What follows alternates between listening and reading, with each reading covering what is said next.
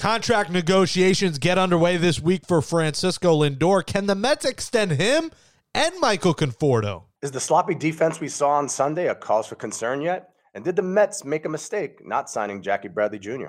We'll chat with the longtime WFAN Mets reporter. That's right. It's Eddie C. Eddie Coleman will join the show. All that, plus another lesson from the Nelson Figueroa Spanish Academy, is next on Amazing But True from the New York Post.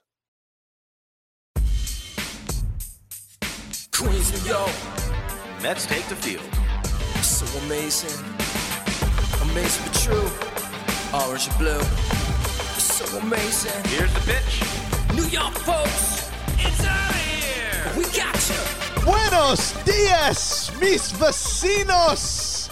Welcome back to Amazing But True, our New York Mets podcast from the New York Post. That's right. If you missed last week's episode and the return of the show, you missed the first edition of the Nelson Figueroa Spanish Academy, where I did learn Buenos dias, mis vecinos. Means good morning, my neighbors, or good day, my neighbors. And in honor of Francisco Lindor, we'll talk about him and contract negotiations. We'll be joined later in the show by Eddie Coleman of WFAN. A really good conversation with Eddie C. Figgy. It's me, Jake Brown, Nelson Figueroa, my co-host at Figgy NY, and at Jake Brown Radio is where you can find both of us. Subscribe to the show wherever you get podcasts, Apple, Spotify, Stitcher, Google, Amazon. But give us that 5-star rating. Write in a nice review on Apple Podcasts. We appreciate your support. In the coming weeks, we'll get you, the listeners, involved with You Got Mail. We'll read your tweets. We'll reply to your voicemails, all that jazz. Got a new microphone here, Figgy, a new pod mic pumped. where I could get close. You know, I could officially become the Barry White of sports podcasting here in New York City. Hello. Buenos dias, mis vecinos.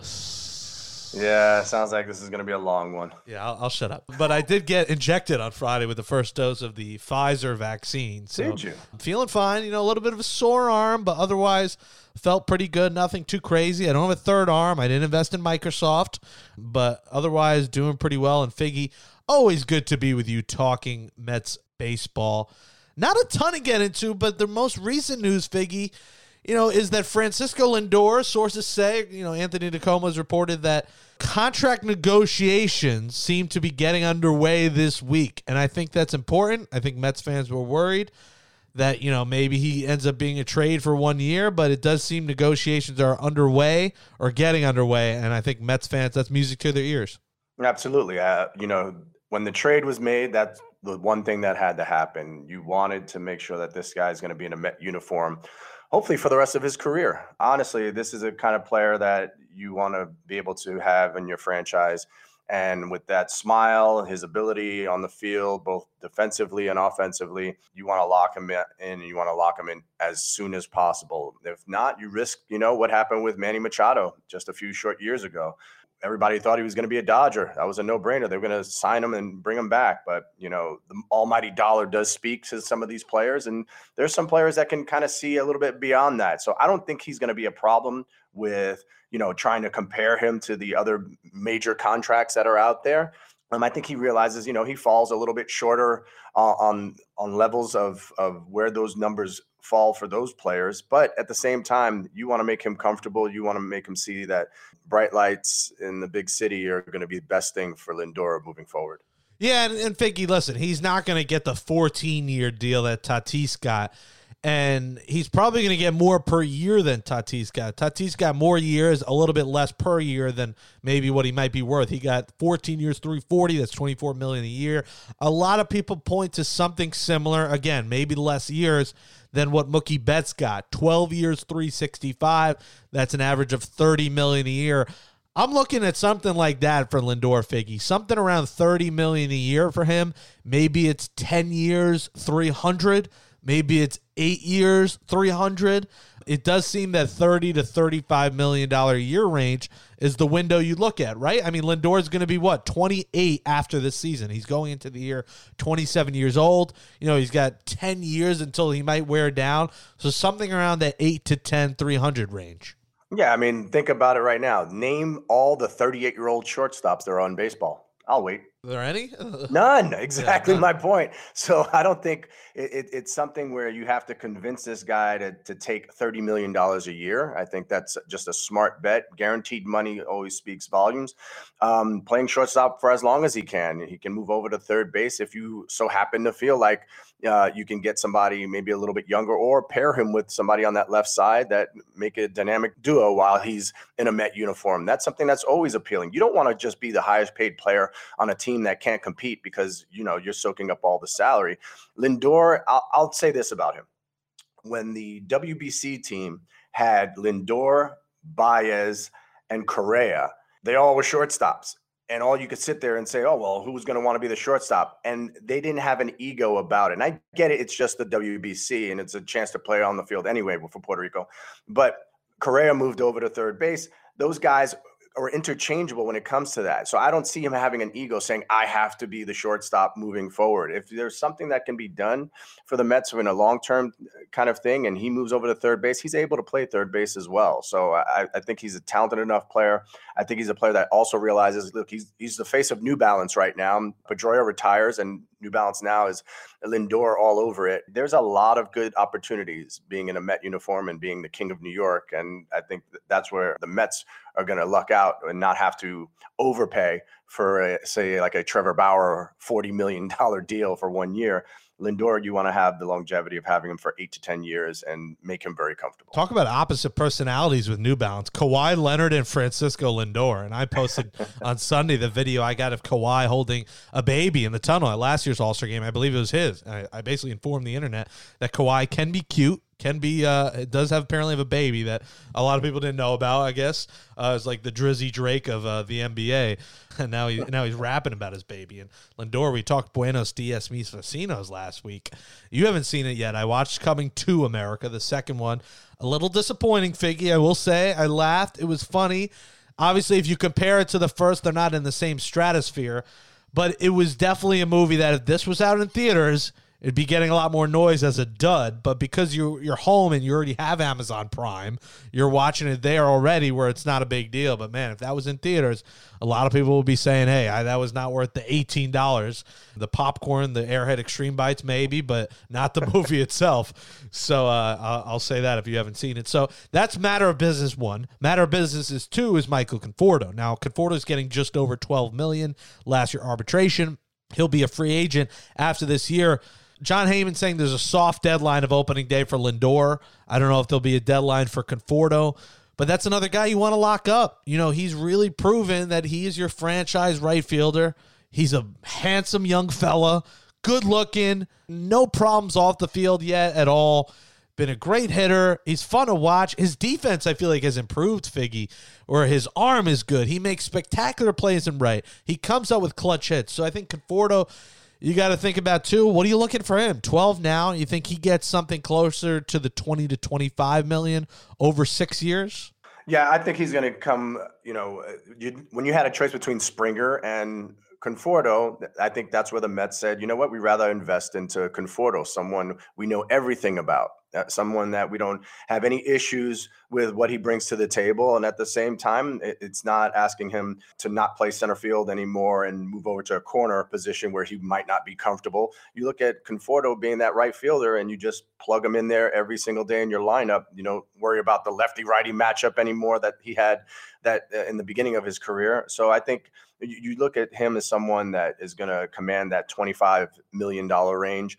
And I'm comfortable with that as long as he continues developing. He hasn't yet kind of broken that plateau of a 260 hitter, where when he first came up with that sweet swing that he had, we're like, oh, this guy's going to bat close to 300 and driving 100 every year.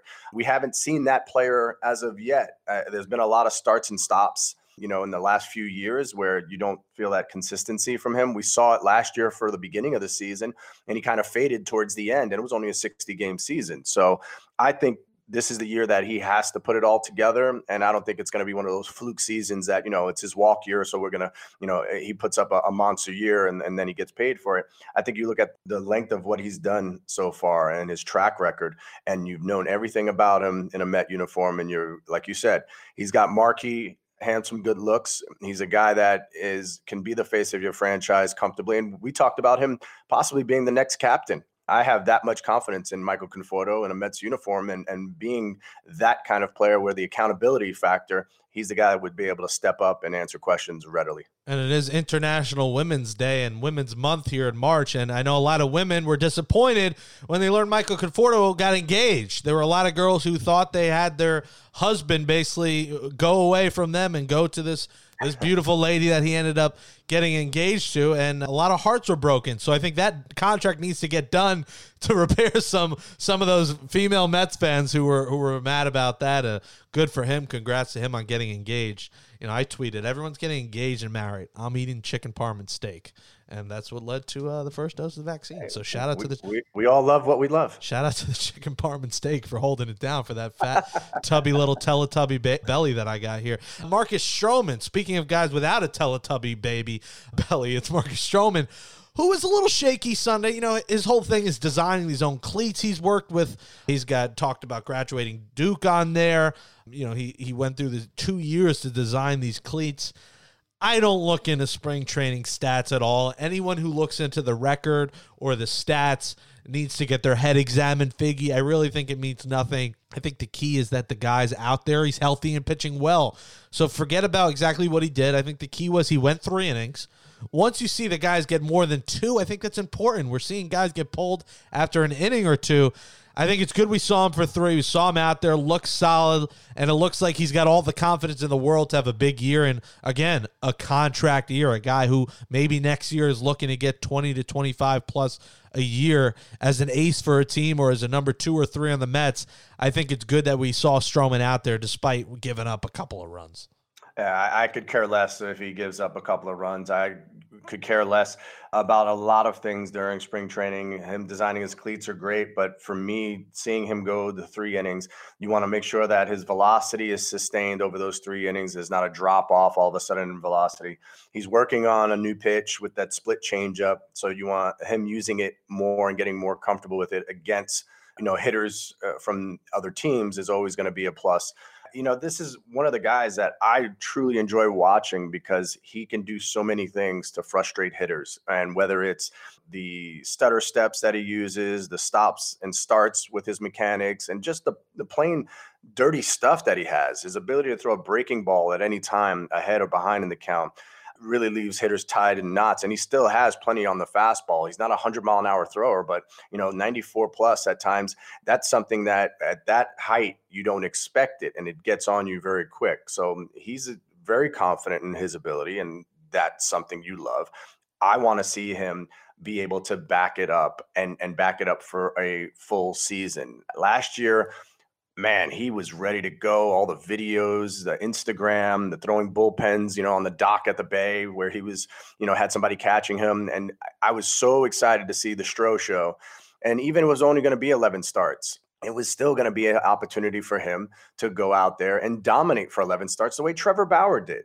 And if you see what Trevor Bauer was able to do based on of 11 starts, Stroman has better numbers over his career. Stroman has better numbers than Trevor Bauer over his career. So there's no way, though, that you would say Marcus Stroman is a $42 million a year pitcher. Would you? You wouldn't, right?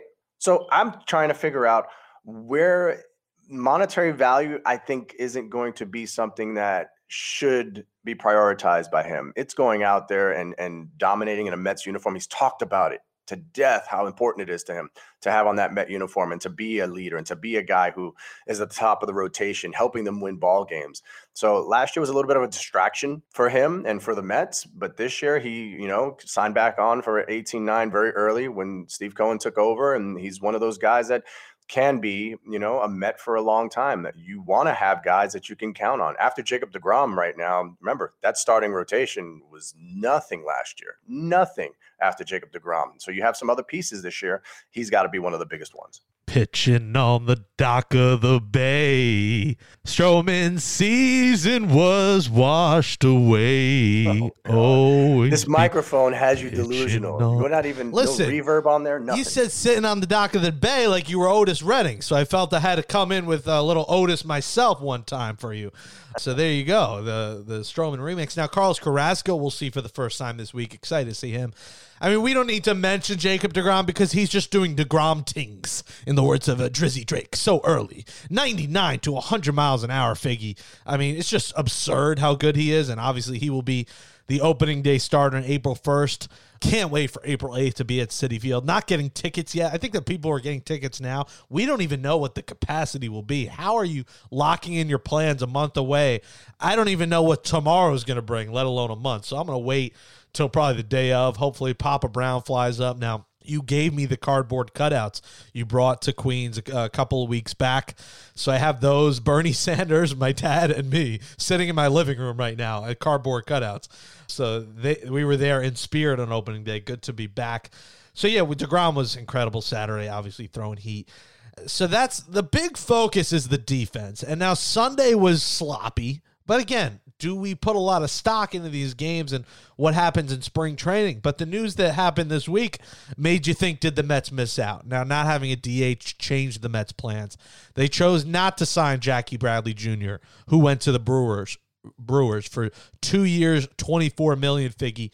Good deal for him. I think a fair value, $12 million a year. A guy who, my goodness, McCann, Lindor, Bradley Jr. up the middle would have been a sight to see for a team that has some defensive question marks. I really still think without the DH, I would have liked to see the Mets get him. I understand why they didn't. They want to give Dom Smith at bats, even if it's going to hurt them defensively and left. You know, they trust Nimmo's defense and center. They went a cheaper route and went Pilar and Almora. But, man, you got to salivate at the thought. Now he's with the Brewers. It's not going to happen, but it would have been nice to have JBJ up in center field right behind Francisco Lindor's glove. Yeah, the one question for me, of course, is his offense. A career 239 hitter. He had a nice year last year, 283, 7 home runs, 22 RBIs in just 55 games for the Red Sox. But the Red Sox didn't really have much else. I'm not overly concerned with Jackie Bradley Jr. I mean, in the history of baseball, what did he won the MVP of that series, batting $180. He had really the 1 home run, the 3-run home run that put them over the top. So it's a different age in baseball where you're looking at some of these numbers totally different than you used to. So last year was a nice bump up year average wise. He hit some home runs in only 55 games, 7 home runs. He's not that guy though that I don't know. He just wasn't moving the needle for me a lot. I think Nimmo still is very capable, and you love where he is at in his career as far as his development at the top of the lineup, getting on base. His speed is still. I remember Rosario was the fastest guy on the team, and the second fastest was Nimmo. He was right there with Rosario, but they never spoke about his speed. So getting to see Nimmo a little bit more, and they wanted to do where they could platoon, and having all lefties in the outfield made it a little bit difficult. So you had to go get those righties. Pilar is a very good defensive center fielder. We've seen all the highlights of him being able to go get it all over the field. Almora Jr., signing him to an extended contract, you know, he's only 26 years old. At 26 years old and a free agent, a guy that has his experience and was on, you know, some of those Cubs teams that were very, very good. I like what he brings to the table. You know, it's a Lindor. I mean, not Lindor. It's a Lagares type player who I think is going to be able to figure it out a little bit better. We've seen him already hit a bomb this year. So I'm excited for what those two guys can bring off the bench. And, you know, whether you match them up with a lefty on the mound or whatever, I'm not that disappointed. Jackie Bradley Jr., if he was so good, then why is he being signed 3 weeks into spring training? If he was so I think the way too, Figgy, on DH, and it's such a let's say this. It's a colossal mistake by Major League Baseball. And you could say this as a pitcher who had to hit sometimes. The pitcher should not be hitting, period. We saw the DH and how great it was, and especially for the Mets who have these bats. I mean, it affected their plan completely. I mean, they may have gotten another bat if there was a DH, and instead they went defense with Almora and Pilar, but it is such a mistake by baseball, and they're trying to get all these young fans and trying to change the game. Well, going to your snail typewriter ways, your old school 1950s ways, by not having a DH is a disservice to the younger fan base. It's a disservice to fans. It's a disgrace. And, you know, there's a chance we have a strike next year. There's a chance these labor deals and contract negotiation, all this stuff, you know, doesn't go through smoothly, and it would not surprise any of us. I like the fact that you went all the way back to the 50s when you said old school. You didn't go like, the 90s way. Yeah. Like some of these I figured I'd go back to when you were born in the 50s. There it is. So honestly, this is what it all comes down to. No DH was done, and MLBPA shot it down. It's going to be a bargaining chip for the MLBPA. You guys want a universal DH? No problem. We'll agree to it, but you got to give us something. So it's a huge bargaining chip because we saw, how much better baseball felt, how much better offenses worked, how much better the teams felt of having the 26th man and being able to carry that DH, and they were able to do more things offensively around baseball. So I think the ownership got a nice little preview of that during the COVID season, and that was where it was like, you know what? We'll hold on to this in our back pocket. We don't want to do it this year. We want to wait until negotiations start for the new CBA. And that'll be where they pull that out and go, hey, you want universal DH? Well, we want a little something as well. So I get where the Players Association shot that down and didn't agree to it. And the owners were going to want it. The owners were wanting this for a bunch of years where they voted on it, and that vote was getting closer and closer and closer to being a majority of even the National League owners. They know they don't want those pitchers hitting and running bases and sliding, possibly head first or back into the bag and breaking a finger, and there's your $20 million investment.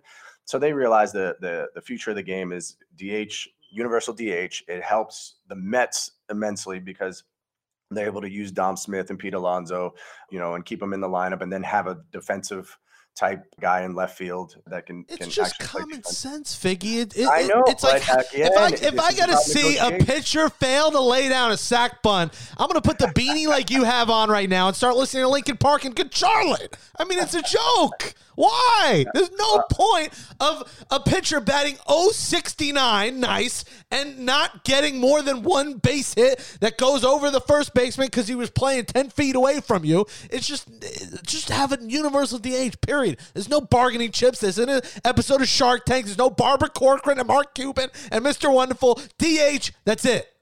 Nope. As I told you, there's the inner workings of baseball. What you see out on the field happens after long discussions of what is going to be put out there. The CBA, the only thing that has changed baseball in a way than never before has been when new commissioner came in.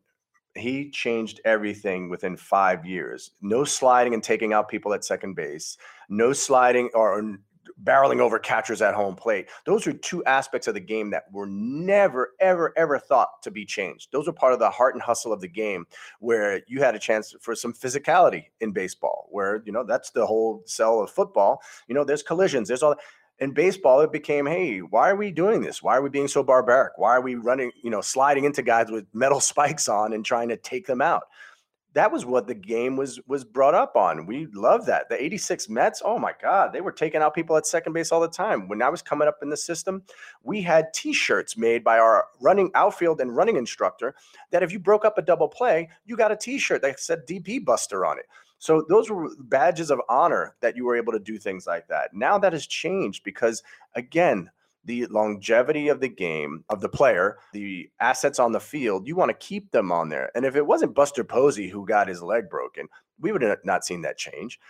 Honestly, we would have not seen that rule change so quickly because that's a huge thing. That's a momentum-changing play where it's barreled into the catcher. He holds on to the ball. And all of a sudden, man, your team just got out of a jam because your catcher was so tough that he held on to it. You coming off the field, the fans are going crazy. Now we got to wait for replay 4 minutes to see if his spikes were in by a millimeter of a second, or if the catcher was blocking the lane. So those are game-changing things that I think something like the universal DH, that's a no-brainer that it's going to be in baseball after next year. The game deserves it. The players deserve it. I think the pitchers don't do it anymore. And if you're going to cut out the minor leagues, the lower minor leagues, where that's time for these guys to handle the bat and learn how to bunt. Remember, you're facing guys who threw 70 miles an hour in your high school, even though you're the guy who threw 98. Now, all of a sudden, you have to face other guys like yourself who throw 95 miles an hour and bunt off them and put the ball in play. That's not easy to do. And if your focus is getting to the major leagues as a pitcher who can, just worry about pitching, that's in itself enough to worry about. I'm glad that next year you'll see the universal DH going forward. There's only one Bartolo Colon home run that goes up against every 100 failed sack bunts. And, the shot heard around the world. And us as hitting pitchers will take that. Okay, that's what we all live for, is something as epic as Bartolo Colon doing it at 3 years young. Unbelievable. Just give me the damn DH. All right, you're listening to Amazing But True. It's Jake Brown, Nelson Figueroa, the #1 Mets podcast in America, according to me. That's all that matters. The voice of the people. Coming up next on Amazing But True, it's your favorite part of the show. It's the Nelson Figueroa Spanish Academy right here on Amazing But True.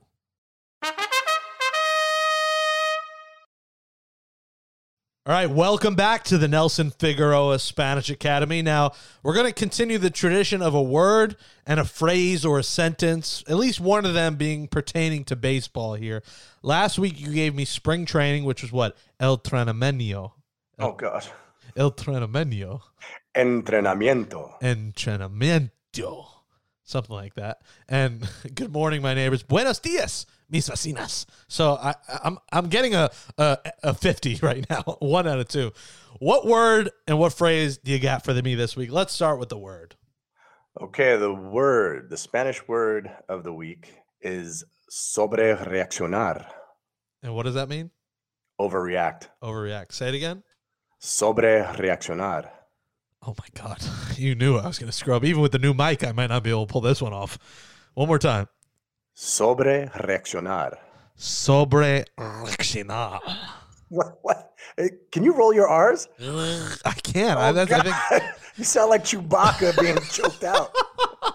Reaccionar. Sobrereaccionar. Sobrereaccionar. Sobrereaccionar. I can't roll my R's. That's a skill. It's like popping bubbles. Reaccionar. Oof. Yeah. Hopefully you'd be able to write it, but so far not good on the speaking. What does that mean? Overrated? Overreact. Overreact. One more time. Slowly. Sobre. Sobre. Sobre. Sobre. Reaccionar. Reaccionar. All right. Why awful. can't I roll my R's? They didn't teach me that at Hofstra. It was $50,000 a year. They didn't teach me how to roll an R. Man, They taught me how to roll other things, but not R's. All right. Let's get Alejandro. Let's hear you give it a try. Sí, señor. Give me the word, please, one more time. Sobrereaccionar. Sobrereaccionar. Wow. Damn. See, he Nailed rolls it. them easy. I mean, Nailed it. His real name's Alex. At least Alejandro tries in Spanish class. All right. We're moving on to the phrase. All right, so that's a fail. That's a loss. All right, phrase The time. phrase. It's a very famous Jake Brown phrase. If you listen to us, you've heard it before. Inyéctame con la vacuna. Holy cow. First off, what is it in English? Inject me with the vaccine. Yes. Inject me with the vaccine. Shout out to Pfizer. All right. Start it slow here. Inyéctame con la vacuna. Hold on. One word at a time. For inject. Inyéctame. Inyéctame. Inyéctame Inyétame. con la vacuna. Cola? Like Coca-Cola? Con la vacuna. Con la vacuna. Now all together. Oh boy. Injectame? Nope. Injecte? Nope. J's are Y's. Inyéctame Inyétame con la vacuna. Wow. Inyétame con la vacuna. Inyétame con la vacuna. Oh, that's like Bad Bunny's next hit song. And it would take off. No, you're way better at phrases than one word. Con la vacuna. I'm doing a shimmy while I do this. Inyétame con la vacuna. Inyétame con la vacuna. Okay, now go back to overreact. Do it again. Sobrereaccionar. Sobrereaccionar. What was the growl at the end? I hate cats too. It's sobrereaccionar. Oh God, that's brutal. Yeah, good try. 1 out of 2 ain't bad. Injectame. What is it again? Inyéctame con la vacuna. Inyétame con la vacuna. Inyétame con la vacuna. Inyétame con la vacuna. Wow. You got it. All right, so we've learned that I'm better at phrases than words. There we go. That wraps up the Nelson Figueroa Spanish Academy this week. Hope you learned something new. Dios mío. Apologize to everyone who does speak Spanish who is probably laughing at my embarrassment of an attempt just there. But joining us next is a guy who never has an embarrassing attempt at anything.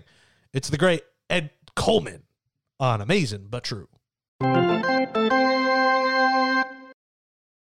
Joining us now on Amazing But True is a voice that you've heard for many years on The Fan. Some call him Eddie C. You've heard him on Mike and the Mad Dog, Francesa, all the shows. We're celebrating the 25th anniversary, Figgy, of his full time being the Mets reporter for The Fan, WFAN in New York. And he catch him 9-1 on Sundays with Sweeney Murdy, the Yankees reporter.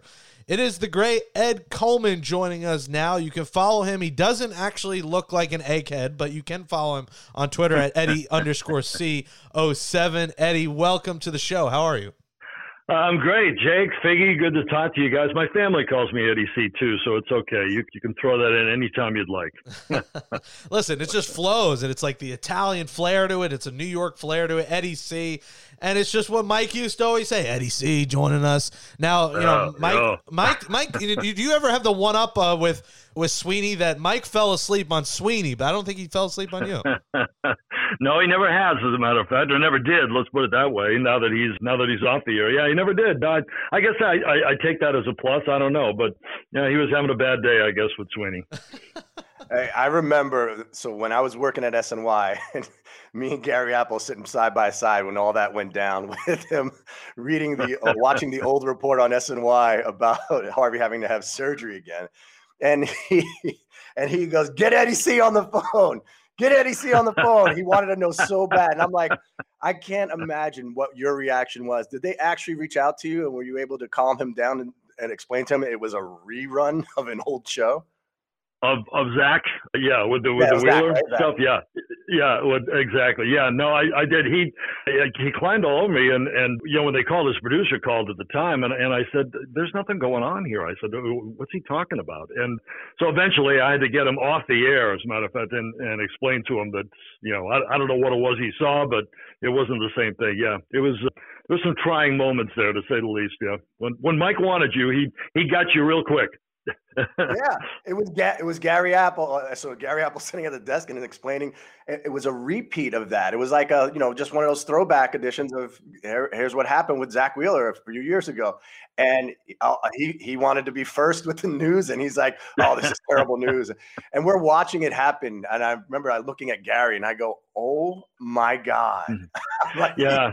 Well, you know what? You know what it also points out, guys, to me, and just in general, you know, and we've gotten into this in the media over the years that, you know, it's almost better or right to be first as opposed to correct, you know, and that has to be, you know, everybody's fighting for it. I understand, you know, you want to be the first guy that has the scoop, but at the same time, you know, you got to get it right first, and especially with something like that. I don't think you need a second Tommy John surgery if you're not even scheduled for one. So, you know, you should get some things right. So, hey, it was a pretty funny moment, though. In hindsight, probably not to Mike, though. Right. Yeah, it's a classic GIF. Now, you know, he wakes up. You know, it's right there with the "turn my mic on." That's a classic moment as well. So, you know, you've been a part of these classic fan moments, and you were there with the schmoozer in the '80s as his update anchor in the '80s. You know, at the start of WFN. You ever look back to those memories back in the '80s, and you know how far the fan has come? I try not to look all that far back, especially to the overnights working with Schmooze, but it was fun. And listen, he's great. And, you know, he wasn't really the full-time schmoozer at that point. He was kind of working into his persona, I guess, at that time. But, you know, listen, Steve was good and kind of manic most times. You know, it's funny for a guy who sounds so laid back. A lot of times he can get really manic behind the scenes. But yeah, I mean, I think back to those days. You know, when anniversaries come up. You know, like the 30-year anniversary, which we had a little while ago in 2017. 30 years, good Lord. And we're coming up to 35. You know, next year if we can make it that far. But Yeah, I mean, I do. I think back to working with Dave Sims and working with Mike, starting on weekends working with Mike, and then working with him a little during the week. And then, of course, they got the dog to pair up with him. So, yeah, it seems like a long time ago, and then it seems like yesterday sometimes. Were you the lead-in show to Mike and the Mad Dog? Weren't you the midday show? Yeah, we were. Well, we were for a while. Then they switched. I can't even remember at the time who they. I know Lupica was in the mix at the time, and I can't even remember who came after us. But yeah, we were for a little while. I worked with Mike for a while. We used to work on weekends doing college football shows and college basketball shows, and then we worked a little bit during the week as well. And then Dog came aboard. And Mark Mason paired them up together. And then Dave and I think, stopped doing, I don't know, what was it, 1991 or thereabouts. So I can't remember the exact dates. I'd have to look back. But yeah, we did work a little during the week, and we were the lead-in show there, too. All right, over that illustrious career, and we already 30 years flew by like nothing. Who's been your favorite interview? Oh, wow. Favorite interview. Good Lord. Boy, favorite interview. That's, I'll tell you an interview that, and this goes back to Boston days. I worked at WBZ in Boston. This is before I came to the Fan, and I worked on a show called Calling All Sports. A guy named Guy Manella. He was one of the pioneers of talk radio, whatever. He had a Monday through Friday show, and they decided to do a weekend show. And I got tapped to do the weekend show. It was a great break. My first show, though, I had to interview Gordie Howe. And listen, I follow hockey. It's not my favorite sport, but I was nervous as hell. And he could tell that I was nervous as hell. And he couldn't have been nicer for an hour. We talked for an hour on the air about everything through his career, his life, his family, everything. It ended up being a great interview, one I still have, as a matter of fact, on tape and literally on tape, reel to reel tape. I got to transfer that somehow, but it's one I always remember because it, I said to myself, I was almost shaking. I said, I'm talking to, this is the first interview I have to do on the first show that I'm doing, and it's Gordie Howe, and it worked out great. Worked out tremendous. It's funny because when I was on WGBB in Long Island when I started, so I was born in 91. I think I had you on one of my first shows at some point in this station. I mean, you couldn't even get the signal outside the building. It was just, you paid for the airtime. I was either in college or just out of college. 2012, 2013 at a Hofstra, and I think I had you on in the early days. So you weren't Gordie Howe, but it was cool to talk to Eddie C. For sure. Well, I'm glad I could do it. Yeah. In this day and age of Zoom calls, talk about how different that is for you. Oh, Figgy, yeah, listen, you understand. You know, it's, the thing that you used to be able to do, you'd watch a game, you'd comment on a game, it's the post game, then the next day, you could, hey, if you didn't understand something or you wanted to know why a pitcher threw that pitch at that point in time, or why he worked around a hitter, or why the hitter decided to do what he did, go the other way, you could go and talk to him and get the information that you need. You just simply, you can't do that now. It's a killer.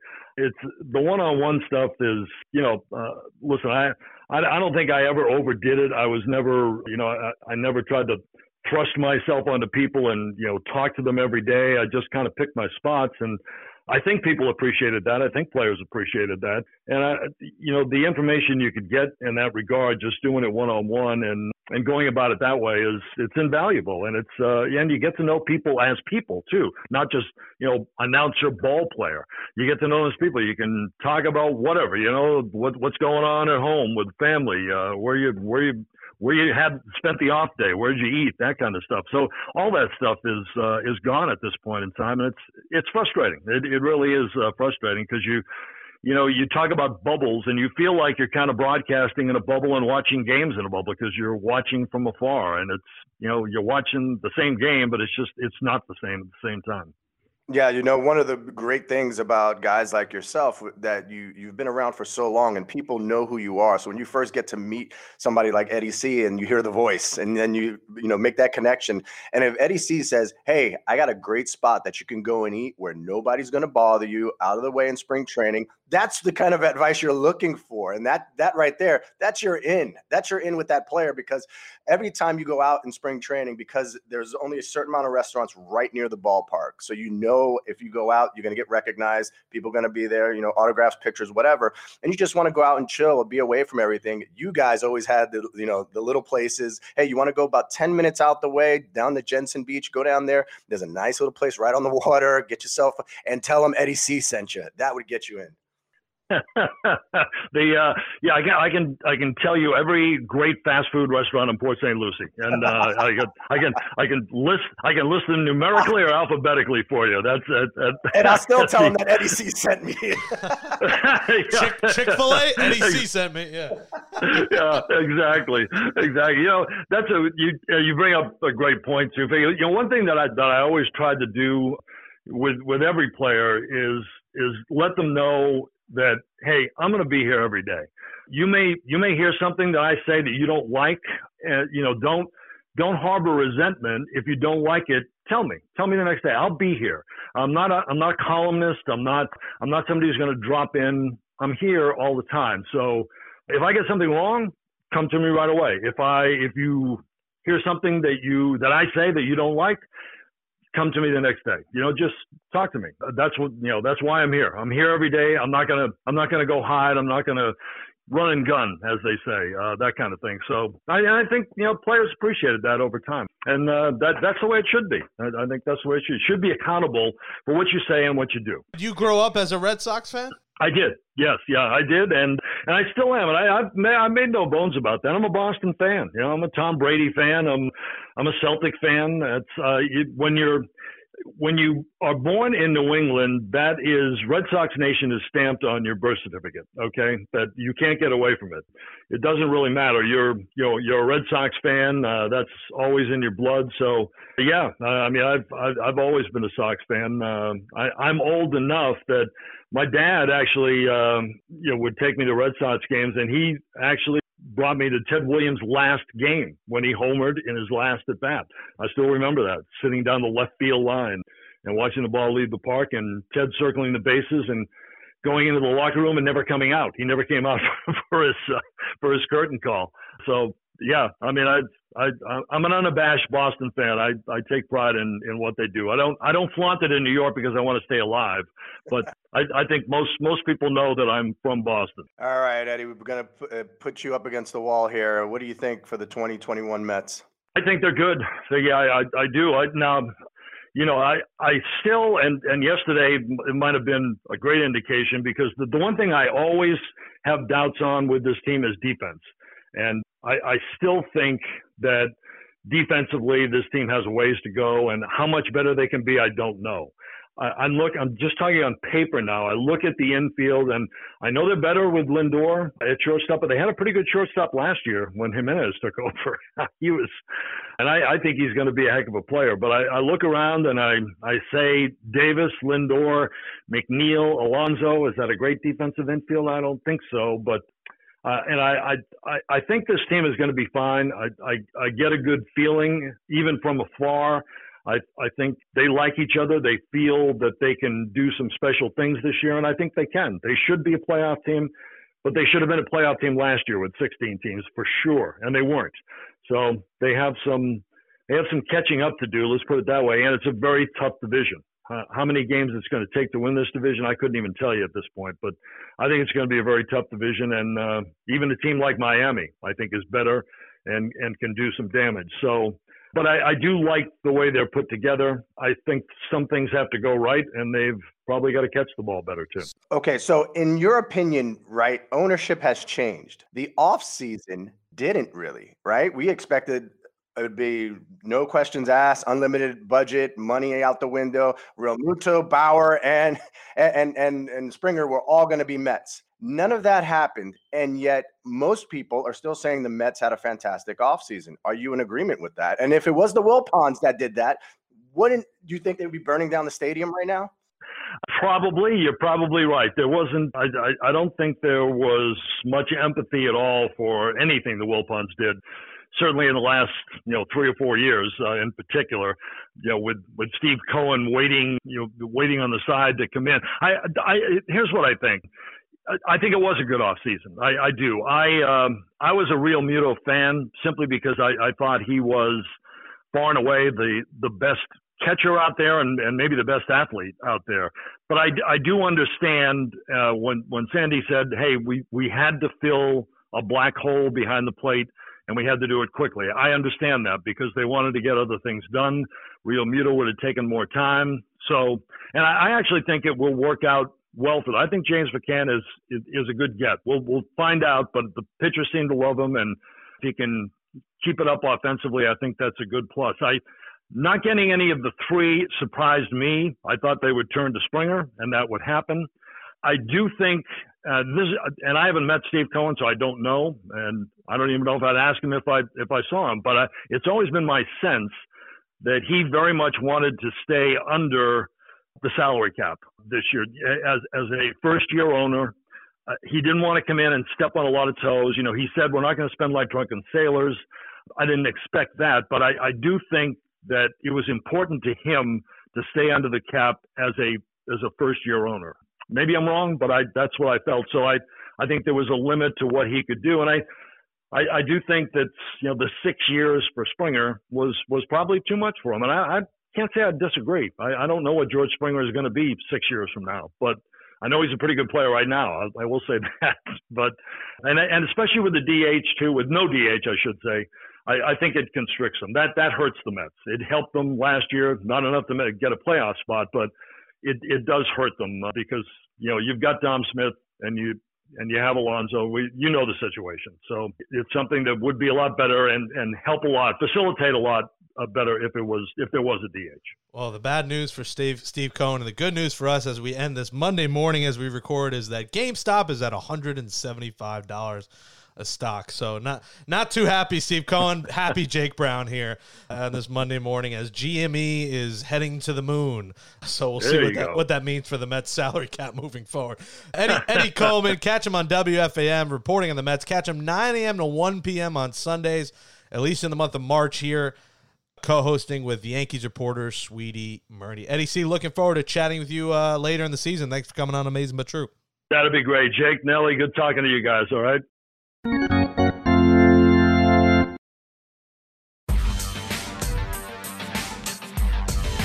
That says adios, amigos, to episode 36, the Jerry Kuzman edition of Amazing But True, our Mets podcast from the New York Post. Thanks to you, Jake, and Alex Camerata for producing the show. Catch up on all episodes of Amazing But True by subscribing wherever you get your podcasts. But give us that 5-star rating and write a nice review on Apple Podcasts. For Nelson Figueroa and his Spanish Academy, I'm Jake Brown. We'll be back next Monday and every Monday in March. Stay healthy, stay safe, and we'll talk to you next week.